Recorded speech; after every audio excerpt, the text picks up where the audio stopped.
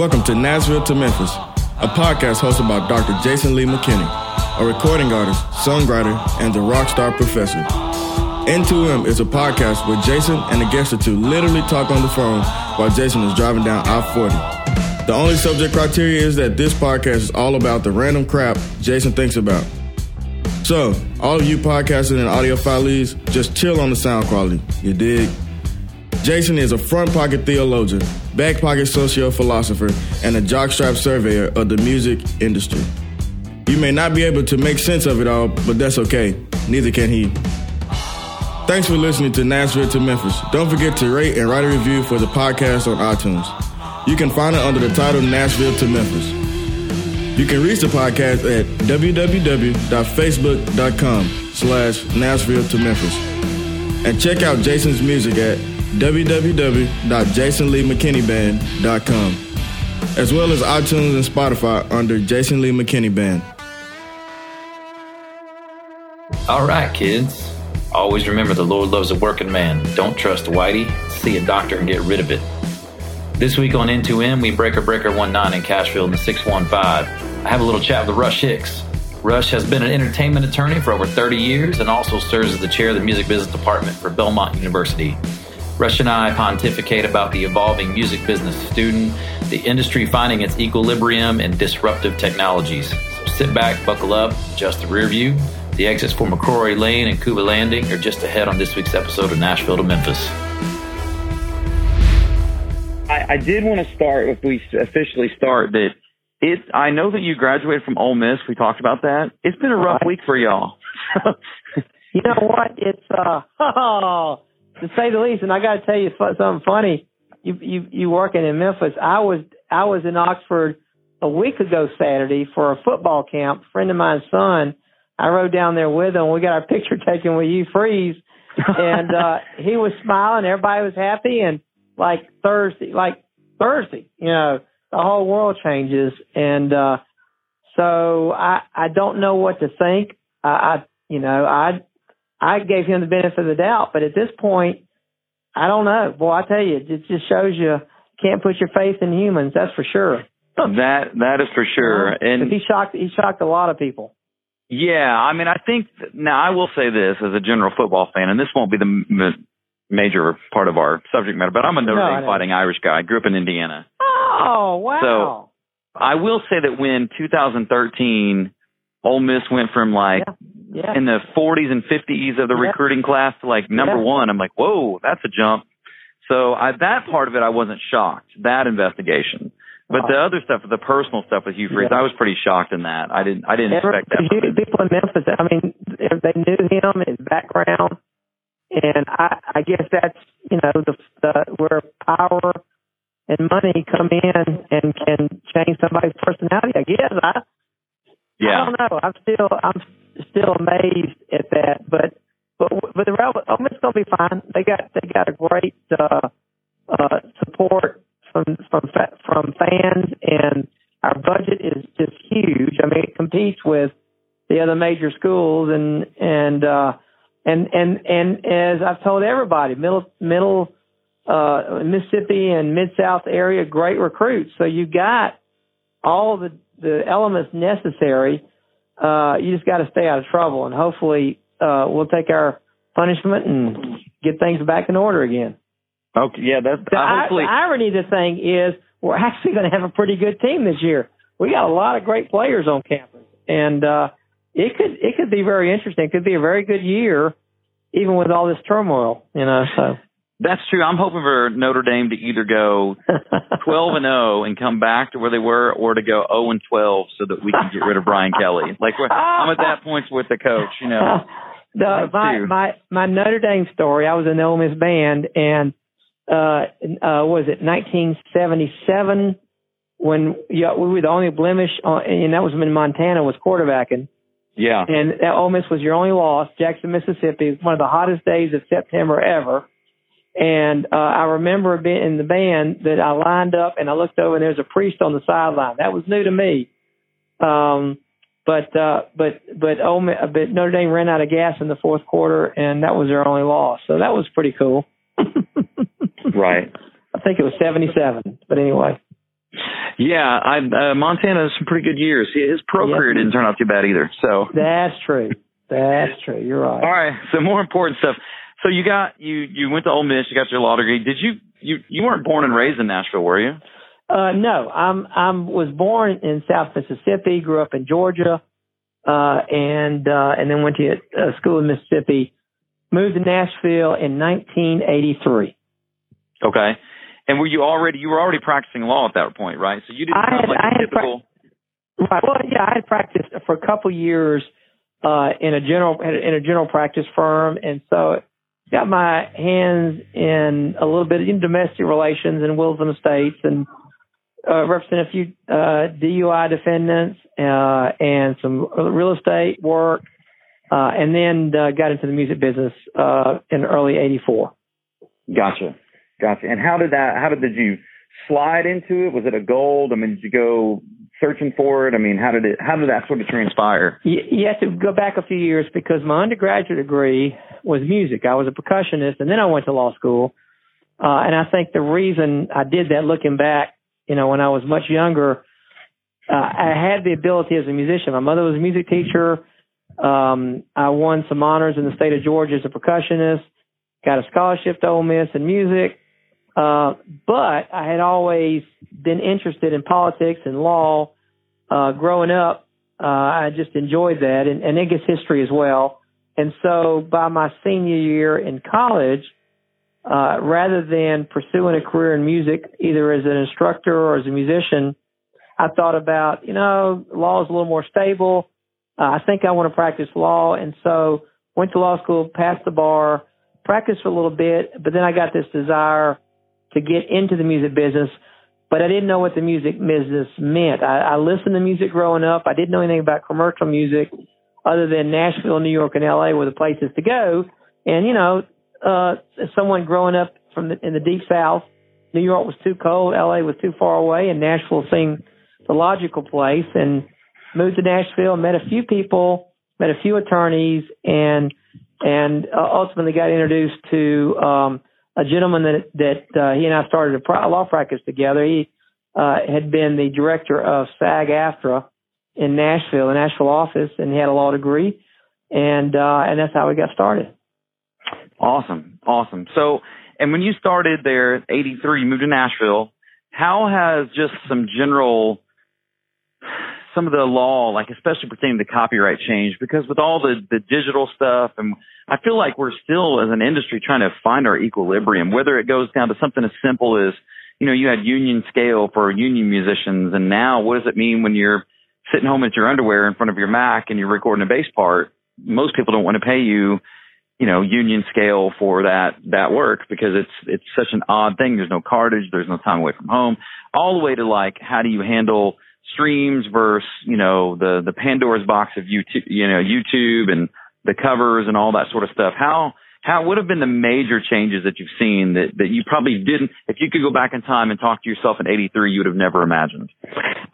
Through the 80s into probably going into the late 90s, the music industry, as I experienced, it didn't change a lot.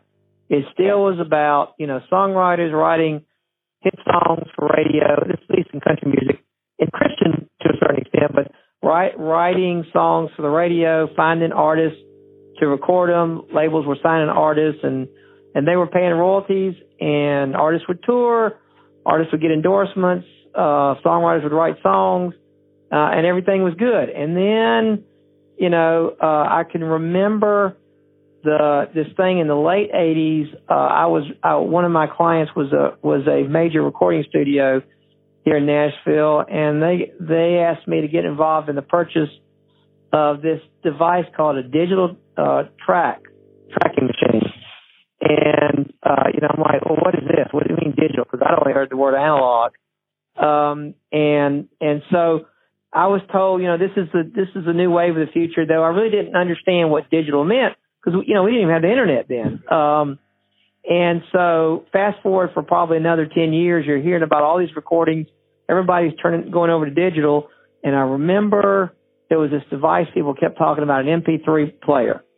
And I went to a seminar in New York. It was a bar American Bar Association seminar. So you got a bunch of lawyers in the room. And the person conducted the seminar said, okay, maybe it's 97, 98, so probably somewhere in there. Said, I want to show you this device. This is going to change the industry. It's an MP3 player. And he explained to us this is the way of the future, and that this is such well, the quality is not as good as a CD, but digital technology was the way of the future. And he said, I don't know that the MP3 player will replace the CD because it's not as good a quality. And, the consumer demands quality. They want to be able to hear perfection in the recording. That's what CDs do for digital technology. And then, of course, we know after the MP3, then we've had all these devices in the last 20 years that have kind of disproven his theory that quality was really important. I don't know as important as we thought it was because it wasn't as good as a CD player. But it kind of opened my eyes to what digital technology could do. And then, of course, once Napster came along, then everybody geared up, especially the record labels and the RIAA, to fight that whole thing because we didn't know what peer-to-peer was. We didn't know how it'd be used. And I think in the 90s is when technology changed everything, especially in the latter half of the 90s. And the way we had viewed things, not only just from the business of creating music, but also contracts and royalty accounting and all those things that had been for decades, had been very consistent, suddenly changed. And then we got into the new century. And I think, you just mentioned, at least for the first 15 years, it was absolute chaos. And it impacted Nashville to a great extent, but seems to have kind of leveled off a little bit. And at least people think that we're back to seeing some growth again. Yeah, I think with, Spotify actually turning a profit, corporately for the first time, I think you're starting to see an equilibrium. But I think, and correct me if I'm wrong, to me, one of the major changes is the product unit. The product unit used to be based on an album or a CD, so it was based on 15 songs. And now the unit is fractions of that because you went from the unit price basically being to a digital download, and now it's a stream. The unit price is just, it's fractions upon fractions. So we have to readjust what we think of as a success because it's not a one-to-one. Someone who has 100,000 streams on Spotify, that's not the same, not just financially, but also brand impact and marketing impact as 100,000 downloads. And so you have to sort of readjust your economics because the unit is not what it used to be. I mean, Music Anywhere was built on a unit of an entire album post, the 50s. I guess really it regressed back to what it originally was when you had the Memphis 4 and they were doing singles and 45s and all that when rock and roll first started. Exactly, but it did. But with the 45s, I mean, you had a physical product, you purchased it. Everybody knew in the system how you were paid. I was explaining to a group of students this morning we were talking about sync licenses and mechanical license and performance license, and how when a movie came out and you had a song in the soundtrack, that then the singles were released from that. The soundtrack sold albums. There was an orderly system of how you would get paid, and you knew ahead of time. But today, it's almost after the fact, and you're not sure how the streams are being accounted. So you got a royalty issue, but you also have a success issue. When are you successful in terms of streams? What if I tune in and listen to something for a relatively short period of time? Does that mean now I'm a fan of that artist, or is that just one of many, many artists that I listen to that I may not know their names, but I might recognize a portion of the song, and then how are they accounted to? Those royalty statements come in, and it's based on so many streams, fractions of a penny. We still haven't, and you say equilibrium, but I don't know that we've gotten to a point where we clearly understand what a hit record, what is going to generate in royalty income. We're still trying to work our way through a system that is a little bit chaotic and is not clearly understood. And so that translates over for people like myself who have practiced law. you want to deal with absolutes, and we're anything but an absolute right now in how people are compensated, and how do you determine if they're successful or not. Right. Thank you so much for listening to Nashville to Memphis. I hope you enjoy it. I truly value your time and appreciate your listenership. Please go on iTunes and give us a rating. 5 stars helps. It goes a long way. Write a sentence or two. In addition to that, if you wouldn't mind, I love doing this podcast. It is definitely a passion play for me.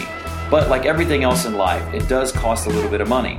So if you would, go to Spotify and follow the Jason Lee McKinney Band. Give us a stream or two and put us on your playlist, and then also go into iTunes and download a song or two. We have 5 albums out, and it truly goes a long way. Every download counts, every single one. Share us with your friends. Check it out. Support the podcast. Support the band, JasonLeeMcKinneyBand.com. Spread it around to all your friends, neighbors, and fans, yourself, and I truly appreciate listening to Nashville to Memphis. Back to the show. Digital Millennial Copyright Act. Things are moving so fast that came about, and there was at least this assertion from people that had sort of solved the issue legally. But that didn't even really see streams on the horizon. What are some of the legal ramifications that we're still sort of trying to play catch up with? Well, you're talking about an act that was passed more than 20 years ago. Right. We live under a copyright law from 1976, and Congress is, a couple of decades behind in their legislation dealing with technology. And even though there are hearings and efforts to revise the copyright law, every time that comes up, they get pushed to the back burner. And so we're falling farther and farther behind. And it's almost, I equate it to almost the Wild West. We're trying to figure out among the parties, where do we go? And so that leaves it open to court interpretation. And really just trying to everybody muscle their way in and see where they're supposed to be at the table. Well, you've got the digital community, you've got the record side, you've got the publishing side, and nobody's quite sure. And then you've got the CRB, who's in this whole process is trying to determine what the royalty rates are given an old copyright law, and technology is changing it dramatically. And so I think it's catch up. I think we're still behind, and it may be one thing that may come out of this is maybe the private sector, maybe the industry regulates itself and works out how the system should work, rather than having Congress update the copyright law to make decisions, because every time they do that, they're already behind in technology. Right, and it would seem that it would at least presumably be able to be more efficient the less government were involved, being able to regulate themselves. And so here's one more sort of legal question, and I want to get your perspective on it, because I've heard both sides of it, and we know it's a big issue, and it's been enacted in many other countries. But the net neutrality thing, people are very much up in arms. I wanted to get your perspective as a lawyer working in the music industry. Well, you can't exclude the notion of politics in all this, because in the last administration came in, that was a priority, was net neutrality, and it created a lot of concern within the industry. This notion, I guess the extreme would be that there is no copyright protection and anybody's able to put anything they want to without fear of an infringement suit up on the internet. And it was a way people thought, at least the pro-internet people, that it was a way to allow the internet to grow. It was in its infancy still, and we wanted it to grow, and we want to have a lot of information that people could access anywhere in the world on the internet. But I've noticed in the new administration that's come in, they've taken a completely opposite viewpoint of that, which is really supporting what the record industry and the publishing industry has said, that you've got to have regulations. You can't allow people just to copy and infringe whatever they want to in the name of public policy, of education. There's got to be some restrictions. And so what was this up in arms 3, 4, 5 years ago with net neutrality now is almost a 180-degree shift. And so I don't know that we're going to have as big an uproar about it now as we did then. But there were a lot of rules that the FCC promulgated about net neutrality, but Congress resisted it, and now it looks like that they're taking a completely different view of that. Yeah, it's interesting because if sort of transitioning into more the academic things is that I've seen a shift almost even amongst music business students and music students. And, the problem with net neutrality, one of the offsets of the issue of it is that the presumption, I would say the presumption that people will continue to create with the same skill level and creativity, whether there's money to be made or there's protection for their intellectual property, as if even if there weren't. So whether there is or there isn't, they're gonna go with the same clip of proficiency and creativity. But it really boils down to the simple economics of somebody is going to be better at something if they can make their living off of it because they can dedicate their lives to it. Where if something is relegated to a hobby, the quality is going to drop. So people talk often about music, the quality dropping, or some, young people think it's raising. But if and put it in the most simple terms, and you can elaborate on this, for me as a songwriter too, I feel like if I have no chance to make any money off of it, I'm eventually not going to do that because I'm going to have family obligations. I'm going to have another job to where I'm not being creative, that it is going to affect the quality of the industry as a whole when people can't make a living off of it. We live in capitalism. We live in society. So, but I feel like there's been a shift more towards the communal, and I wouldn't use the word socialist. I think that word's tossed about too much, but more of the communal, we're doing art for art's sake, and copyright protection is sort of an archaic thing anyway. Have you seen any shift in students? And even if you haven't, what are the ramifications of seeing that sort of shift from some people's mentality into that, away from intellectual property rights? I think history proves that when you give incentives to people, they produce more. Now, in the Constitution, it says, it grants creators exclusive rights for a limited time. And I think the notion was, which I agree is still apparent today, or still applicable today, that it's good for public policy, it's good for society that people create, but you got to give them incentive to create. Otherwise, you're exactly right. They may have the heart and desire to do it, but their pocketbook doesn't allow them to do it. We've got to pay rent, we've got to pay for gas, for food. You got a family, you got to eat, and if you can incentivize people and allow them to make a living at what they do, what they want to do, and what they do best, it's going to benefit society. Now, yes, in the short run, you've got to pay for that right, but over the long haul, society benefits because of the amount of work that's created that probably wouldn't otherwise be created if we didn't incentivize. The students that I teach, they understand that this is a music business. It's a commercial enterprise that people make a living by, and we've got to be able to do that, or I think society will be harmed. There won't be as much creative work out there if you don't pay people a decent living for what they bring to the table. And this as well as I do. I mean, you're a writer, but creative people are some of the most ingenious people there are out there in what they do. And for myself, I want to see them incentivized to create more things, more art that people can enjoy. And I think the only way to do that is to have a robust copyright law, not only in the U.S., but throughout the world. I think we'll all benefit from that in the long run. Right. That's great. Great answer. One more sort of jump back. You mentioned across the world, the globalization of streaming. What sort of challenges has that brought about in copyright? Well, we do have something called the Berne Convention, which tries to harmonize all the various countries' laws. We have some organizations like WIPO, the World Intellectual Property Organization, treaties that we have with these countries, of course, the Berne Convention. But it's difficult. It's difficult to make sure that because of these different countries' laws, that streaming, and that seems to be one of the biggest sources of revenue right now for artists and songwriters, that streaming is, the system works. You got currency issues, you got international boundaries.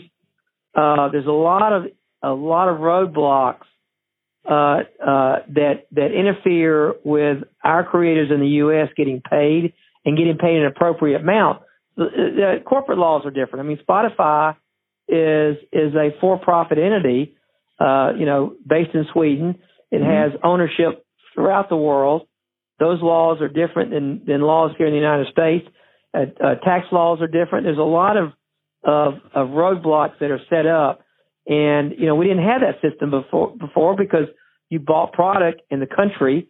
The country, it accounted back whatever the appropriate label office or subsidiary accounted properly back to the country of origin, who then accounted to the royalties and to the artists and the songwriters, and they made a profit.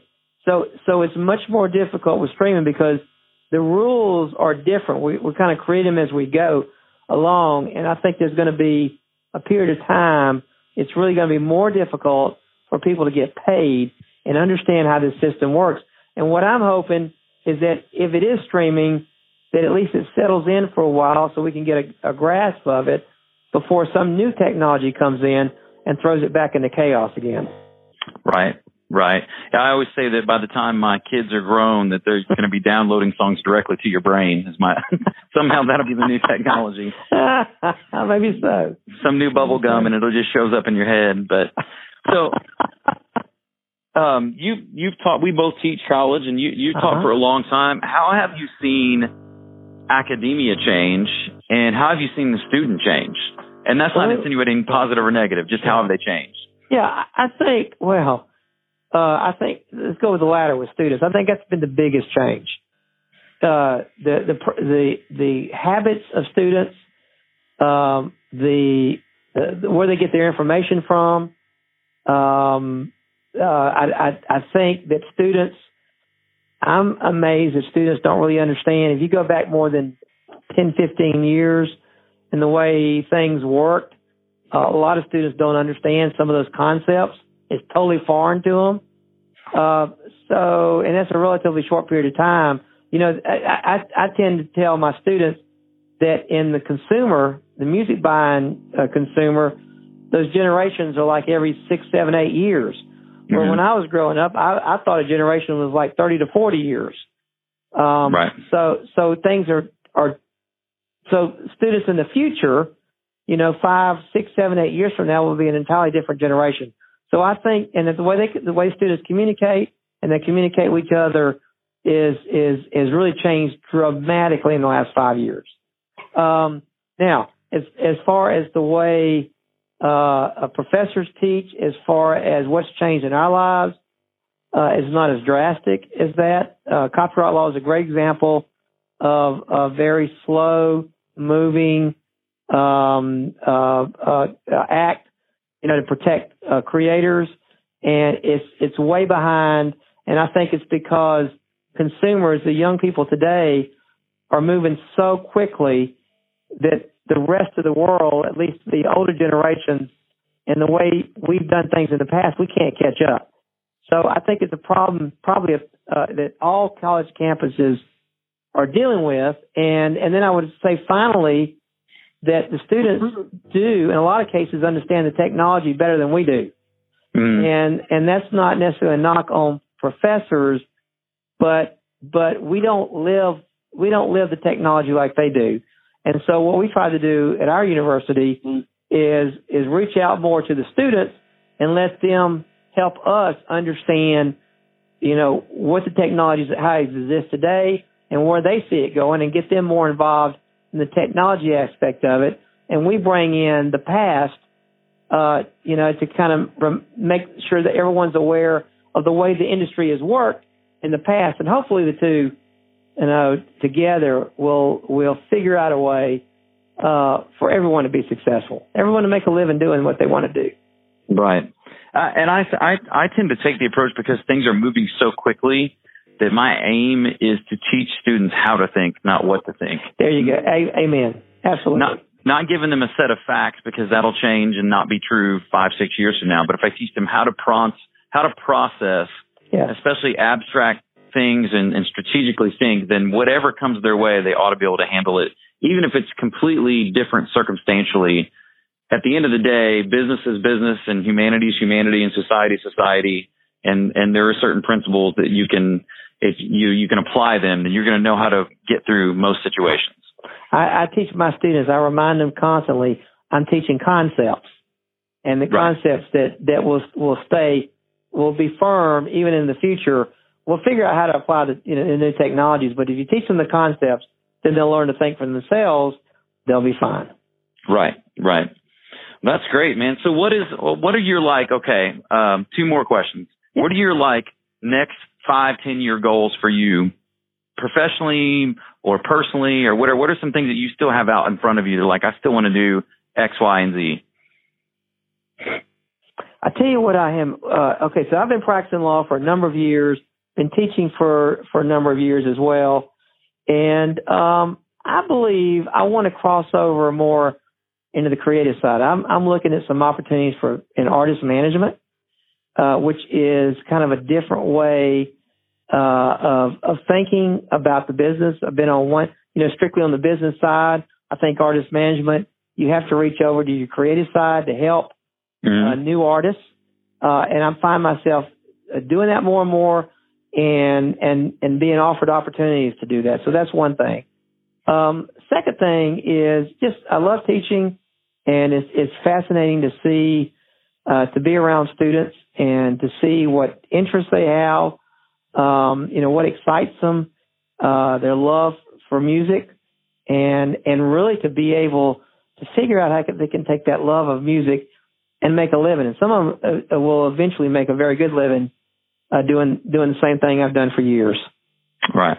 That's awesome. All right, so one final question. I always say this. I do this on every podcast, and I say it's the most important question. It is the most important question. So everyone has songs that they're just a little bit embarrassed that they like you wouldn't probably admit it in the faculty meeting, or you're just but when the car doors are shut or you're by yourself in the shower, you jam out to this song. So what is your guilty pleasure? What is one song you can name that people be shocked to know that you secretly love it? Commercial hit. Commercial hit. Not necessarily classical music, but a commercial hit. Yeah, commercial hit. I'm from the South, Sweet Home Alabama. Oh, yeah. You know what? People make fun of that song, but as soon as it comes on anywhere and you're anywhere south of that Mason-Dixon line, yes, sir, they will. It's like a Southern anthem. It is Alabama, but it's a Southern anthem. Yeah, you'll get the woos, and it doesn't matter. I have a theory you could play it in a bar or a church, you're still going to get woos when that song comes on. Both sides, both groups. Yeah, so pretty funny. Well, I appreciate you being on, man. It's great stuff. Now that we have solved why there is something rather than nothing, go check out belmont.edu.